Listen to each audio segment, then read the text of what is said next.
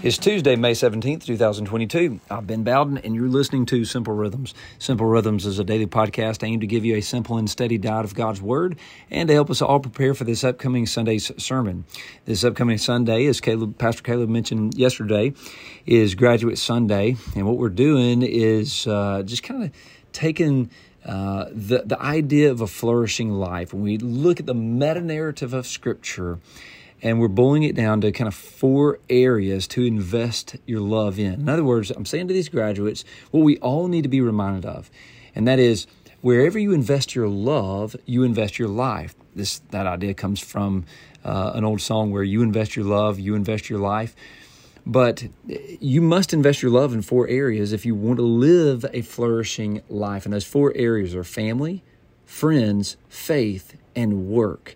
Now, I get these 4 categories from really 2 places.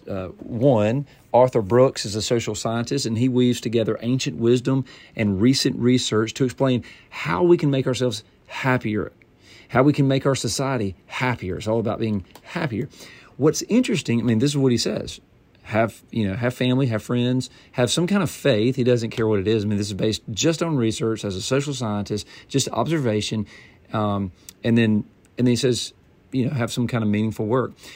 And so he's coming as a secular person saying these 4 things. But what's so interesting is this is essentially what the book of Proverbs has been saying for literally thousands of years. In other words, God has already shown up to the party here. We've just discovered where the party is. And so, in other words, the book of Proverbs says, if you want to live a flourishing life, then you must invest your love in these 4 areas: family, friends, faith, and work. And so today we're looking at friends, and we're quoting one verse. And this is a good verse to memorize. If you haven't memorized this verse, I would encourage you to. It's Proverbs 17, verse 17, and it says this: "A friend loves at all times, and a brother is born for adversity." Now, in Hebrew poetry, a phrase is often stated, and then it's immediately repeated. But it's repeated in different words. And that's exactly what's going on here in Proverbs 17:17. It's not saying 2 different ideas, but rather repeating the same truth. And here's the truth. This is what we discover from this verse. We need authentic community. We need friends. We need people to have our back. We need people who will call us out when we're wrong, pull us back when we stray, pick us up when we're down, and spur us on toward love and good deeds. We need friends. We need real friends. But we as a society are facing a social and relational crisis in our contemporary American culture that we live in. We are more detached as a society than any society in the past. 45% of Americans over 45 are chronically lonely. 8% of Americans report having meaningful conversations with their neighbors. 32% of Americans say they trust their neighbors, and only 18% of millennials say they trust their neighbors. Depression rates are rising. Mental health rates are rising. Suicide rate has risen 30% since 1999. Since I graduated high school in 98, teen suicide rate has risen 70%. 45,000 Americans kill themselves every year. 72,000 die from opioid addiction. Life expectancy is falling, not rising, even with all the medical advancement that we have. We have a social and relational crisis on our hands. We're fragmented from each other like never before. And so it's interesting because we have more freedom than we've ever had. But the reality is freedom can be a curse. Because when we think about freedom, we've got a stewardship there. Freedom from any and all commitments will not lead to a flourishing life. It leads to a horrible life.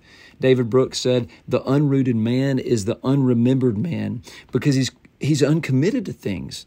He says, freedom is not an ocean you want to swim in. It's a river you want to get across so that you can commit and plant yourself on the other side. To have a friend and to be a friend, that's not easy. Like Proverbs 17:17 says, 17:17, a friend loves at all times, even when it's hard. And a brother is born for adversity. Of course, adversity is not easy. That's the point of it. But friendship, like all things in this fallen world, is broken. So it's a blessing, but it's broken. There's only one who is a perfect friend, and it's Jesus. There's an old hymn titled what it says, Jesus, what a friend for sinners. Jesus, lover of my soul. Friends may fail me, foes assail me. He, my Savior, makes me whole. You know, in Luke 7, verse 34, Jesus was mocked for being a friend of sinners.